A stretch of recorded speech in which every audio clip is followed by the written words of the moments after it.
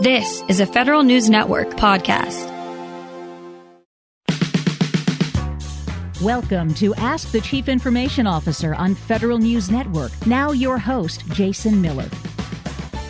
My guest today is Paul Puckett, the director of the Enterprise Cloud Management Agency that reports to the Office of the Chief Information Officer for the Army.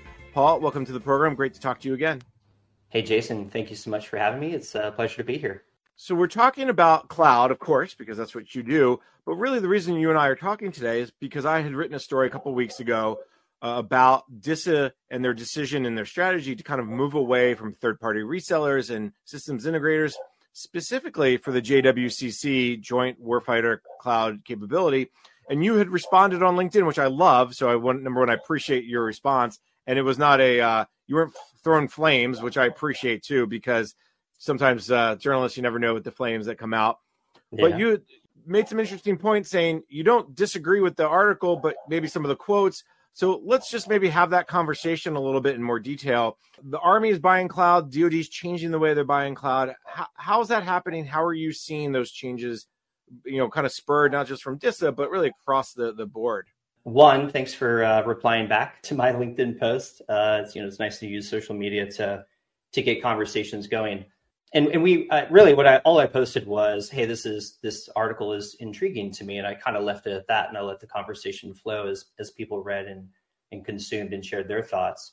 But to I think make sense of what the DoD is doing when it comes in the cloud, even to make sense of what the Army is doing in the cloud, I think we need to step into the Wayback Machine prior to when the Enterprise Cloud Management Office was created back in 2019, and I came on board to the Army. I think people just need to understand how entities within the DoD were buying cloud infrastructure, whether that's infrastructure or platform and software as a service capabilities, but how people were buying cloud. Because I think in order to understand the strategy around JWCC, in order to understand the strategy that the Army employed from day one when I first came on board, you need to understand how people were buying cloud. And so typically we were treating cloud kind of like just the computing and storage infrastructure that we typically need. And we were baking it into a full stack acquisition, right? So programs would say, hey, I need somebody to build a widget. It needs to be the best widget in the world. It needs to be, quote, in the cloud, right? And what were happening were, integrators were bidding on that, coming up with a full stack solution. Hey, I can build you that widget. It's going to be in the cloud.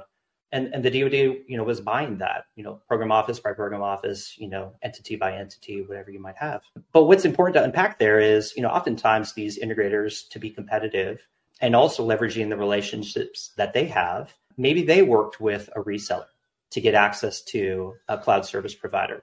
Maybe they worked even their corporate relationships to get access to a cloud service provider. And they were packaging it, all up together and essentially presenting it as their full stack solution. That's great because we're able to see capabilities starting to get built. Like there is good that came out of that.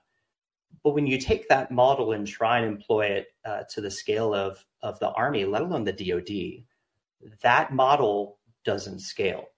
And so there are implications then also. If they're using their corporate relationship to get access to a CSP, maybe there's great discount rates that their corporate relationship is getting, but we can't see what we're spending for cloud infrastructure. And that's an issue. Or the integrator is the one that actually owns the account and therefore owns the rights to the account, owns the actual, use of the account, has all the administrative access to the account. And this becomes a challenge, especially as you see the DoD lean in saying that we need to own our data. So really, as we pivot from that model to the scale of the DoD, and what your article kind of poked at is people aren't aware of kind of how we've been buying cloud to date generally, and what needs to be the case when you start talking about doing this at scale, especially if you want to have the lowest rates possible that are also universally accessible across the DoD. And that's kind of the entry point, if you will, of why I responded to your article. So one thing that comes up is you talk about how DoD is buying cloud. And so, for instance, you're buying for years, DoD was buying it kind of in that full stack solution. You're buying the infrastructure piece, the application development piece, the consultancy piece. And now what you're kind of, and what DoD is going down the path of is saying, we're going to buy them in pieces versus the full solution. Is that correct? Is that the thought process? DoD will buy their cloud and then buy things to go on top of the cloud. Explain that a little bit. Yeah, absolutely. So I've tried to communicate this, but what a lot of people don't know is this is the model that the Army has employed as part of the ECMO from day one. And so when I first presented the strategy for the Army to the Secretary in February of 2020, we got into discussion of what enterprise contracts need to exist. And the way that I said it was, there's a way that you buy cloud services. There's a way that you secure a cloud ecosystem that meets whatever, policy of the DoD and DISA and our partners. And then there's the way that you build mission capabilities leveraging the cloud. And so the way that you buy the cloud, the way they secure a cloud ecosystem, the way that you build a cloud matters. And when you talk about doing this at scale, I believe the right strategy is you have to get after essentially a contract, agreement, something structured simply around buying cloud. Because what that means is it establishes, one, a relationship with the CSPs that understands the full picture of the possibilities when it comes to our investment in cloud infrastructure. And what you want the major CSPs to be playing there, whether they're an infrastructure and platform or even a software as a service player, as the service models have a different type of essentially acquisition as well as legal structure to them when it comes to what that relationship looks like. And so you have to establish those relationships as close as you possibly can directly with the CSPs. It also establishes, one, for those CSPs to be able to compete against each other for the, putting out the lowest rates possible to buy their services. And what that means for us is, one, we own the accounts. The DoD owns the accounts. And so therefore, we own the continuity of the capability of leveraging the cloud. Two, we can see our investment and also optimize that over time. And then three is we start to get this essentially smooth kind of ability to be able to estimate what our investment in cloud is going to look like. The old model, when we go full stack acquisition by full stack acquisition, I could be paying, 5 cents, for, an EC2 or a virtual machine, whatever it might be in the cloud on one program, and be spending $50 on another. And that volatility creates an issue, especially when you want to start to palm for, hey, what is my investment in the cloud going to look like? So not only do we need to see what our investment is, which oftentimes wasn't possible in the old model, but two, we need to be able to start to plan for that and see what our trajectory starts to look like over time. So we can start to, kind of project what our actual spend in the cloud is going to look like. And that's even more important as we are essentially redesigning systems to leverage cloud infrastructure effectively and efficiently, right? Rather than the fixed models that we've employed in the data center. So buying, right, in its own structure is really important. But that also leaves room for, some of the integrators or partners or CSPs, may be specialized in how you secure a cloud ecosystem. Maybe some people aren't that great at how you buy it, but they're really great at how you secure a cloud ecosystem. And so part of our model is we want to let a contract and have the absolute best of the best understand what it means to provide essentially a secure cloud ecosystem as a service. This is what we call C-Army in the Army is really us leveraging hyperscalers to deploy the Army enterprise when it comes to the common services for adopting cloud. And when you have those building blocks, we've got a universal way for the Army to buy, a universal way for essentially a secure cloud ecosystem.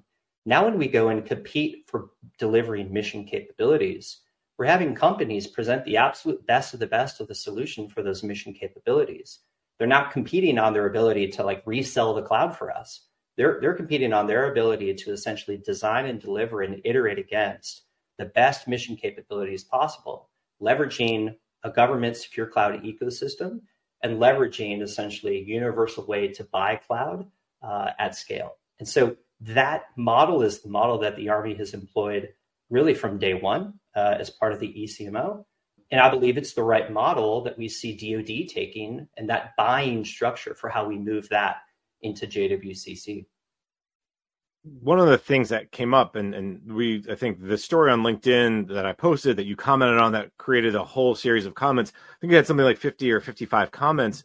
And there was an interesting mix. Some people saw your point and leaned one way, and other people were kind of in the middle. And some were very clear to say, well, are you missing out on the types of services, the benefits of SIs?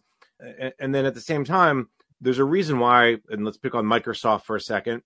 Traditionally, they didn't sell directly to the government. They went through a third-party reseller for an assortment of reasons. There's a lot of compliance issues. There's a lot of paperwork issues. There's a lot of government accounting issues that maybe they just didn't want to deal with that the reseller could deal with.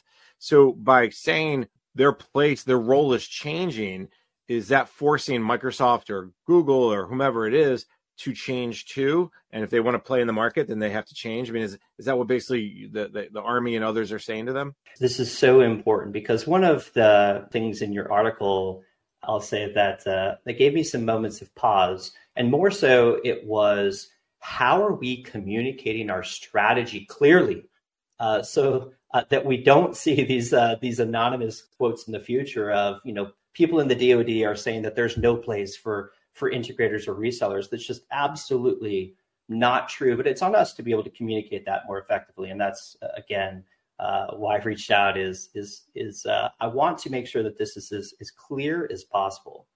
One, when it comes to the way that we secure a cloud ecosystem, as well as build amazing mission capabilities for our soldiers, that is immense room for integrators as well as resellers to help us in that journey, right? That they absolutely have to be our partners, because how we essentially reimagine the way that we do business, leveraging cloud infrastructure at scale as a global resource that's on demand for our mission, but do so securely, leveraging modern technology, new software capabilities, 100%. That is all of the room for integrators and resellers to help us, because that's where we need them the most. And when you look at the way that we would be buying cloud services in these kind of sporadic one-off ways, kind of program by program by program by program, that's a lot of nuanced and individual noise for a CSP to manage directly. And so it would make sense for a CSP in each one of those moments to partner with a reseller. But when you start to say, hey, I want to establish these relationships on behalf of the DoD, whether a CSP wants to essentially build that in-house or still partner through a reseller, that's on the CSP to decide for what makes sense for them and how they want to run their business. But what we're trying to say is, here's the greatest, market opportunity when it comes to the DoD's investment in hyperscale cloud. We see value as having that direct relationship, with the CSPs themselves. And so what I hope is explicitly clear is that there is immense value for systems integrators and resellers to collaborate with the DoD as we secure and build amazing cloud services, cloud-enabled services for our mission. But we believe the best way for the lowest rates and the right structure between us and the hyperscalers is to enter in a direct relationship with those CSPs for how we buy cloud services. Paul, on that note, let's take a quick break. When we come back, we can continue our conversation. My guest today is Paul Puckett, the director of the Enterprise Cloud Management Agency that reports to the Office of the CIO for the Army. I'm Jason Miller, and you're listening to Ask the CIO on Federal News Network. Welcome back. You're listening to Ask the CIO on Federal News Network. I'm your host, Jason Miller. My guest today is Paul Puckett, the director of the Enterprise Cloud Management Agency that reports to the Office of the CIO for the Army. The one thing that also kind of comes up many times when we saw this, and I will defend the anonymous quotes in the sense that nobody wants to piss off their customer and everybody does business with DoD. So there's always a little bit of that too. But do you think the confusion comes from the fact that, well, DoD's been buying cloud a certain way for the last 10, 12 years, and now it's almost like a right-hand turn and people are going, whoa, what's going on here? Or is it just the DoD is bucking the trend now and people don't like change? They have to get used to it. It's a new mindset. What do you think is the reason why people are a little unsteady about this direction? Well, I believe it's probably a number of variables. And what I try to always remember is, if you feel like someone's not hearing you effectively, is there something that you're saying or not saying to make that unclear? And so I've always put it back on us and how we communicate a strategy that's really important.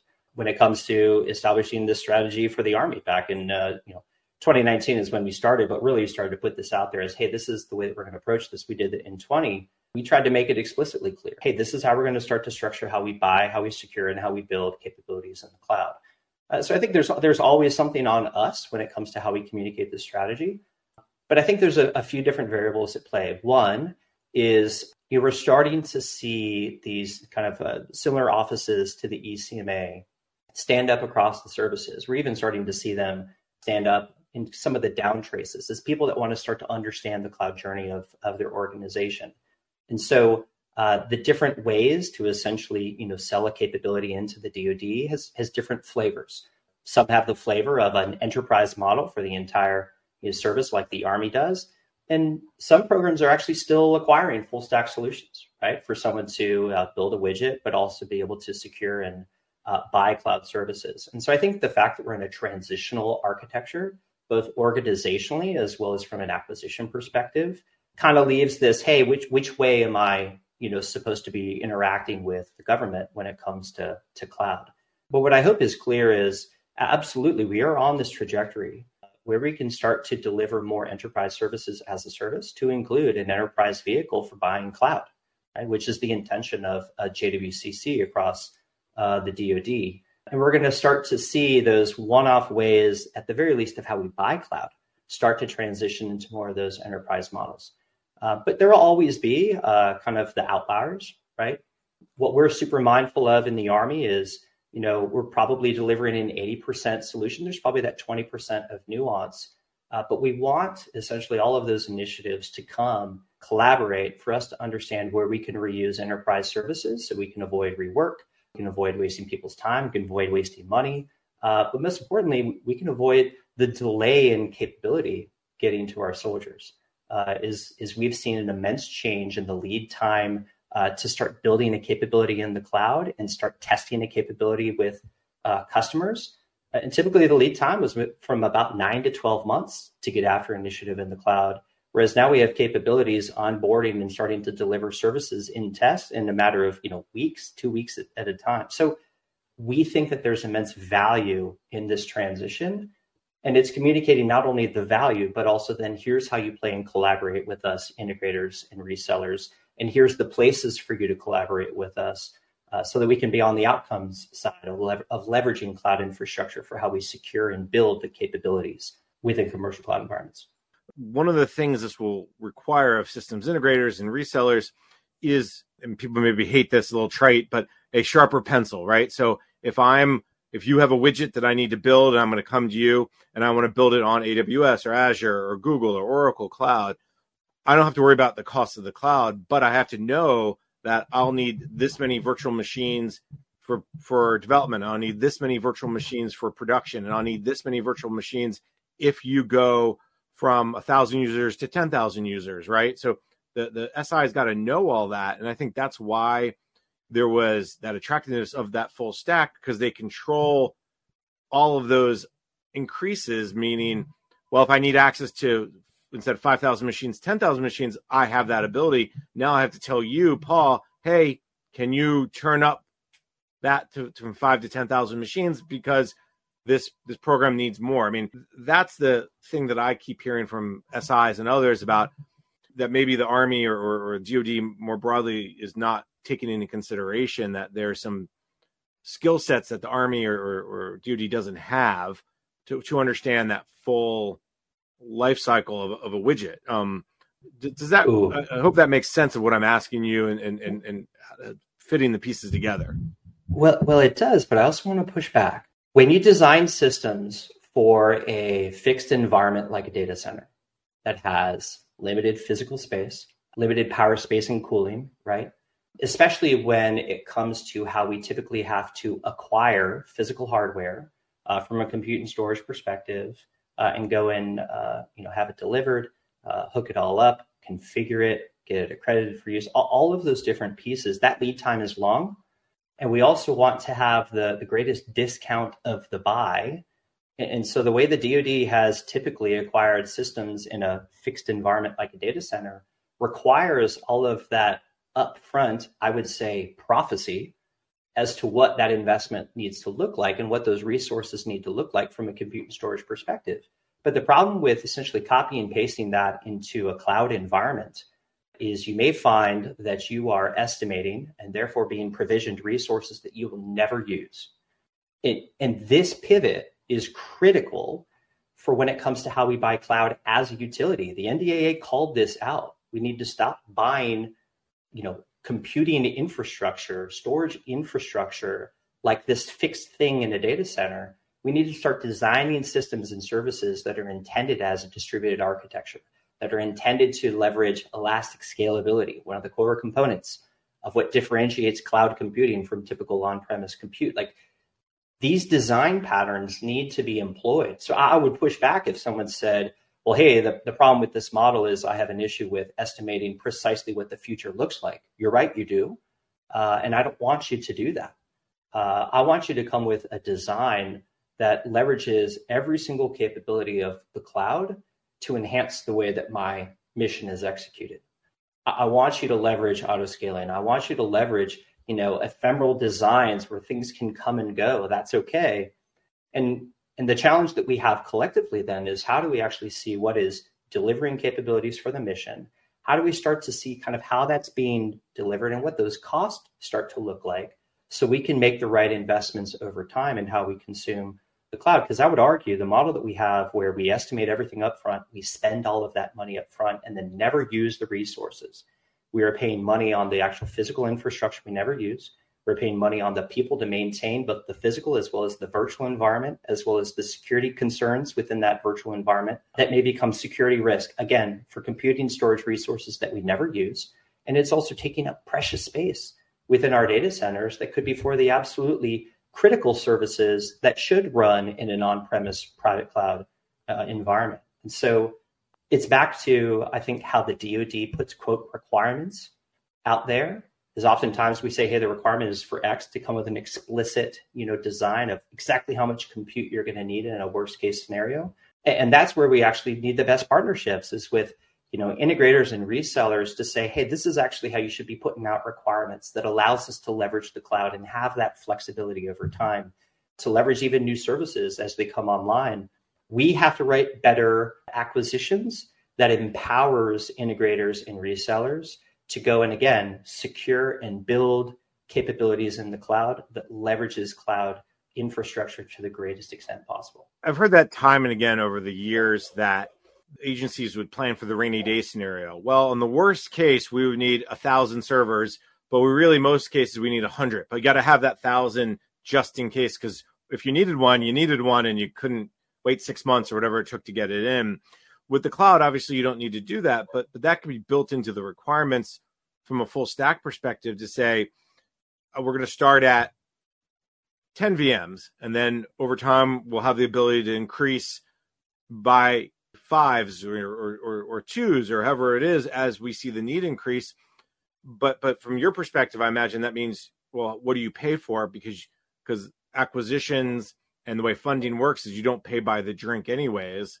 That's a huge problem. That's a whole different discussion you and I could have.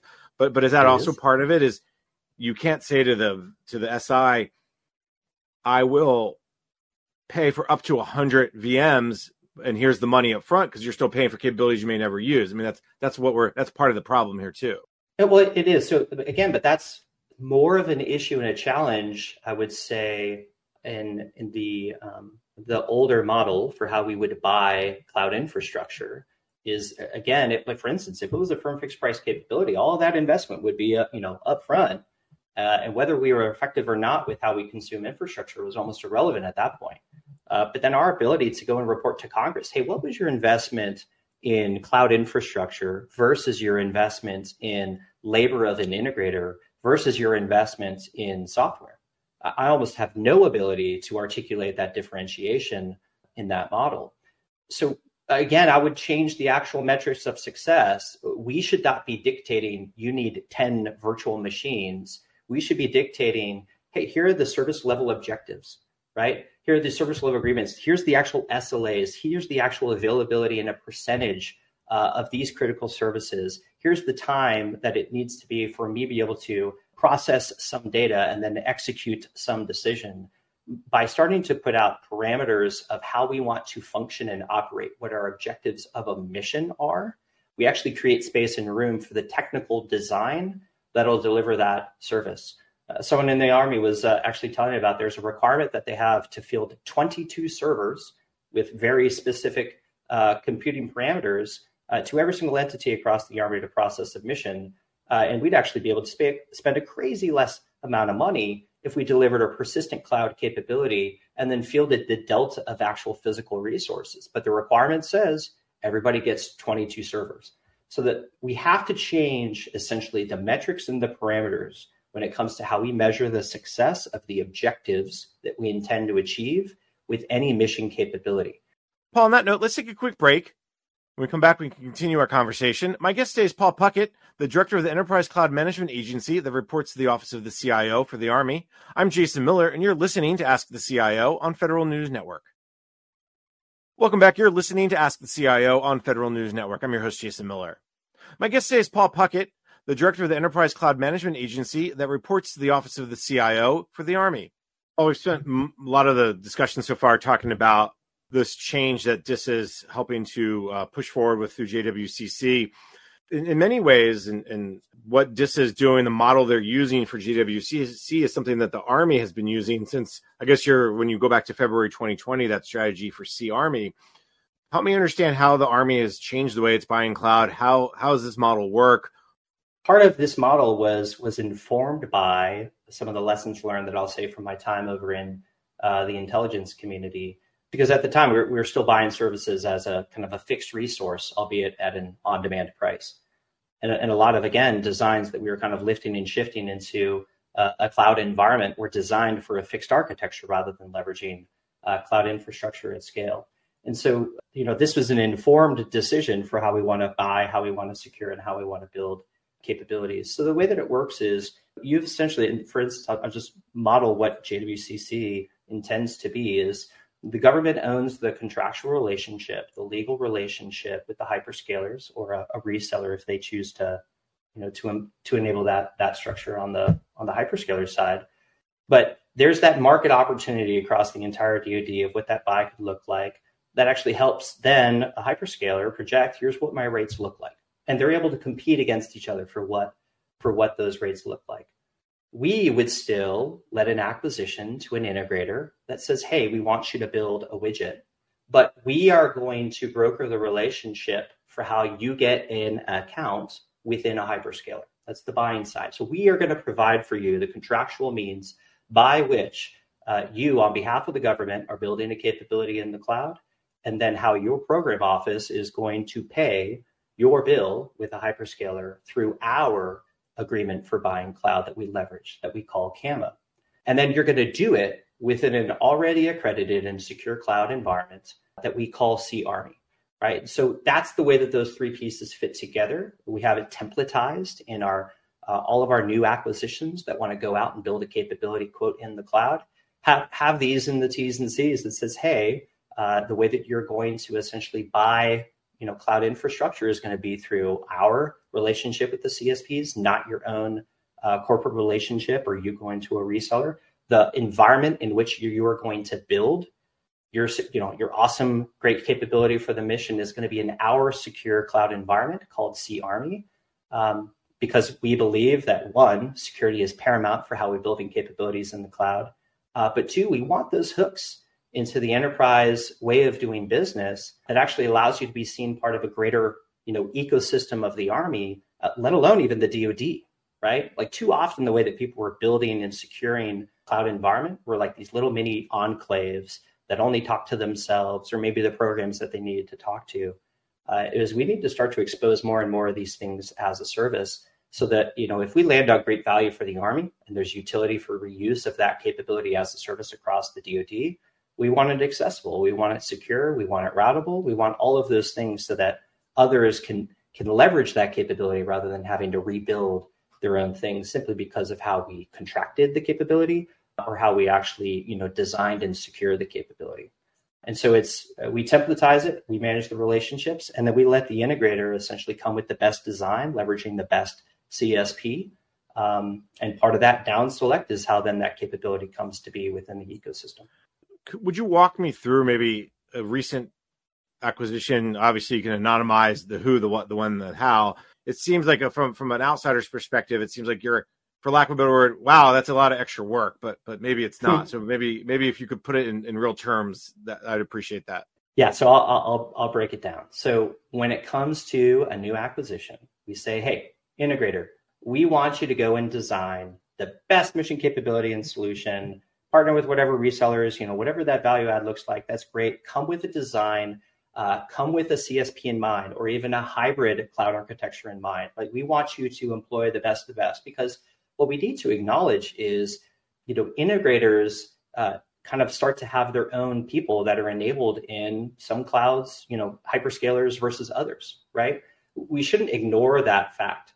Far too often I hear every single integrator is, cloud agnostic. And that's just, in reality, that's not true. I want people to tap into their great people and their skill sets that they have. And if they think that a capability needs to employ a hybrid model for on-premise as well as public, leveraging a myriad of CSPs, we want to see that in their design. But all part of the acquisition process of selecting, depending on the contract, the best value, hopefully not lowest price, technically acceptable, like the things that actually get after the objectives that we have.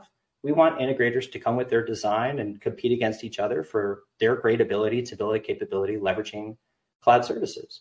And we want that to be where the competition lies. We don't want to see the government having these weird feelings and opinions of one CSP or another like that. We want essentially the community, right, integrators to come with what is the best design. But simply saying is, hey, depending on what CSPs you choose, we have these brokered relationships with these that we believe meets the parameters of being able to support the DoD mission with the appropriate specifications, right? You see that in some of the selection criteria for JWCC. But if, say there's one that they believe is a critical capability that's not part of that relationship, I think part of that opportunity is then to be able to see, why do you believe that it's capable of being accredited, being able to be secured, being able to meet DoD parameters? We always want to leave appropriate room open. But that saying is saying, hey, here are the relationships we have, here are the rates that we have, come with your best architecture. And as part of that, evaluation criteria, hopefully the best solution is chosen. And then we simply broker their access to the accounts that the government owns for the CSPs that, were part of their design, and the secure landing zones within those, commercial cloud environments that would be equivalent to Sea Army. That's how we do it for the Army today. And so it's simply saying is we have these, these relationships, but we want you to come with a great design. It's almost akin to kind of the type of, relationship of like an enterprise license agreement that you have, right? Like, these common and kind of services and software that we have kind of a greater enterprise relationship with is, we have those relationships established, and like those are simply ELAs that then any new acquisition is capable of kind of aligning under and then leveraging. All right, I appreciate that. And that's helpful because I think, again, it goes back to understanding your process, how it works, how it all fits together. Paul, on that note, let's take a quick break. When we come back, we can continue our conversation. My guest today is Paul Puckett, the director of the Enterprise Cloud Management Agency that reports to the Office of the CIO for the Army. I'm Jason Miller, and you're listening to Ask the CIO on Federal News Network. When we need help, we turn to government. When government needs help, they turn to Federal News Network. Federal News Network, helping feds meet their mission. Welcome back. You're listening to Ask the CIO on Federal News Network. I'm your host, Jason Miller. My guest today is Paul Puckett, the director of the Enterprise Cloud Management Agency that reports to the Office of the CIO for the Army. Sea Army is now, you'll correct me if I'm wrong, about a year and a half and maybe pushing almost 2 years. You said February 2020 was you launched the strategy. So let's talk about some of the progress you're making, some of the changes that you've seen and how you're buying cloud, how you understand how that process works. There's a few different ways to unpack some of the successes. So for instance, the utility and the value of having a secure cloud ecosystem that is already accredited, right, meets the current design of the secure cloud computing architecture, provides all of those components as a common service, reusable service for entities, and then also understanding how systems are designed and built in the cloud, tools and processes and hooks across the enterprise of the Army to accelerate how people adopt the cloud, whether that's, scripting the actual deployment of the actual environment in which they're going to build, to all the enabling services for access, credentialing, hooks into other components for patching services, data services. All of those are simply capabilities of Sea Army today. And really the the first opportunity was shortly after presenting that strategy in a partnership with the Office of Business Transformation. Together, we were able to move their ERP's leveraging of the cloud left about 3 months. We were also able to avoid spending $8 million when it comes to adopting those services. And really, that was kind of customer number one in a partnership that we established with the Army Analytics Group in providing CARMY as an ecosystem. We're seeing kind of similar speed and adoption. For instance, our ability to support in Project Convergence 21 was leveraging a relationship that we had with the 82nd Airborne, as well as ATEC, and their ability to leverage CARMY Azure on the secret side, and be able to actually employ Azure Stack capabilities at the edge, collecting data and learning from Project Convergence 21, and then being able to share that data back with the persistent cloud capability that we have in CARMY Azure Secret as part of a partnership that we have with AFC and the DDSD. And they wouldn't have had the ability to essentially fold into the already accredited ecosystem. They would have to start from scratch for some kind of ATO package for the things that they wanted to test. And we were able to simply say, hey, those baseline cloud services that you want to leverage, we're going to incorporate them as part of our accreditation package. And then you as a tenant get to inherit these capabilities and use them. And something that would have easily taken 6 to 9 months, even in experimentation space, was something that the collective team was able to get done in about 2 months in time for Project Convergence 21.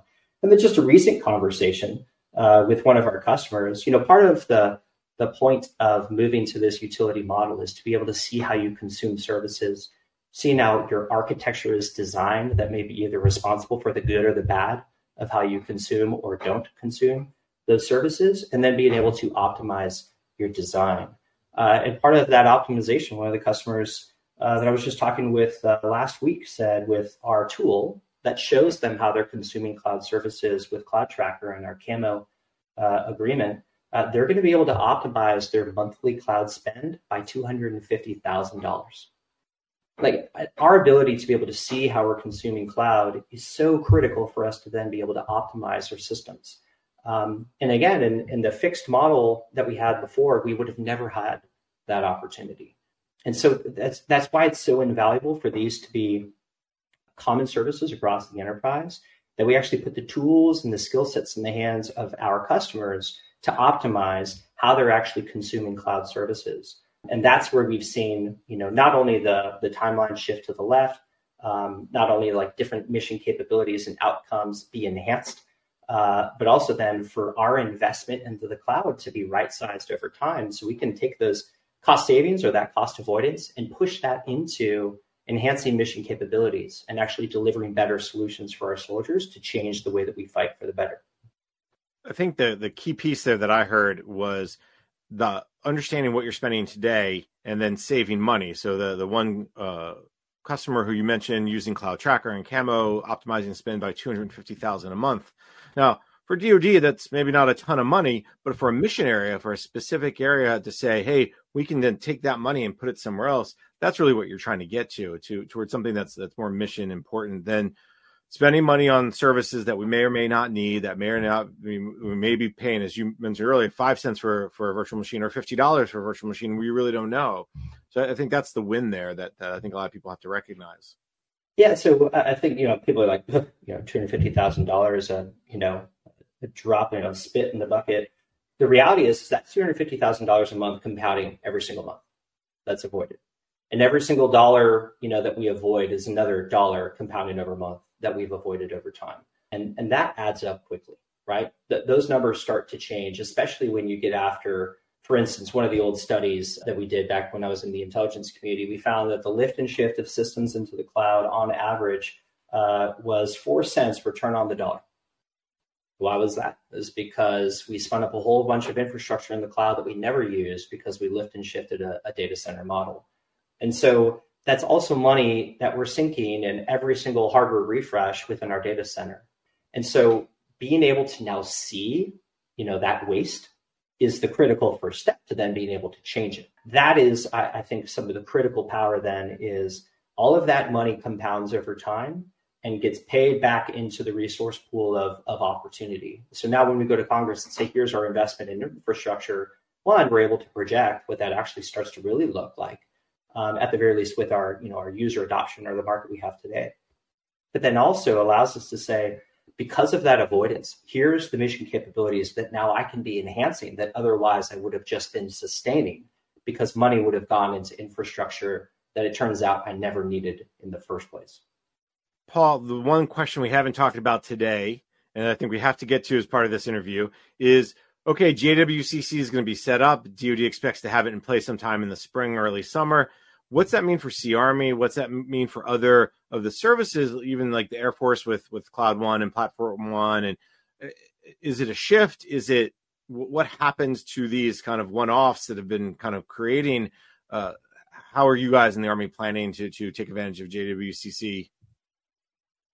Yeah, so again, the common translation between what the Army's doing today and what is planned in the future with JWCC, the closest relationship is how we buy cloud today, right? Sea Army as a secure cloud ecosystem will persist.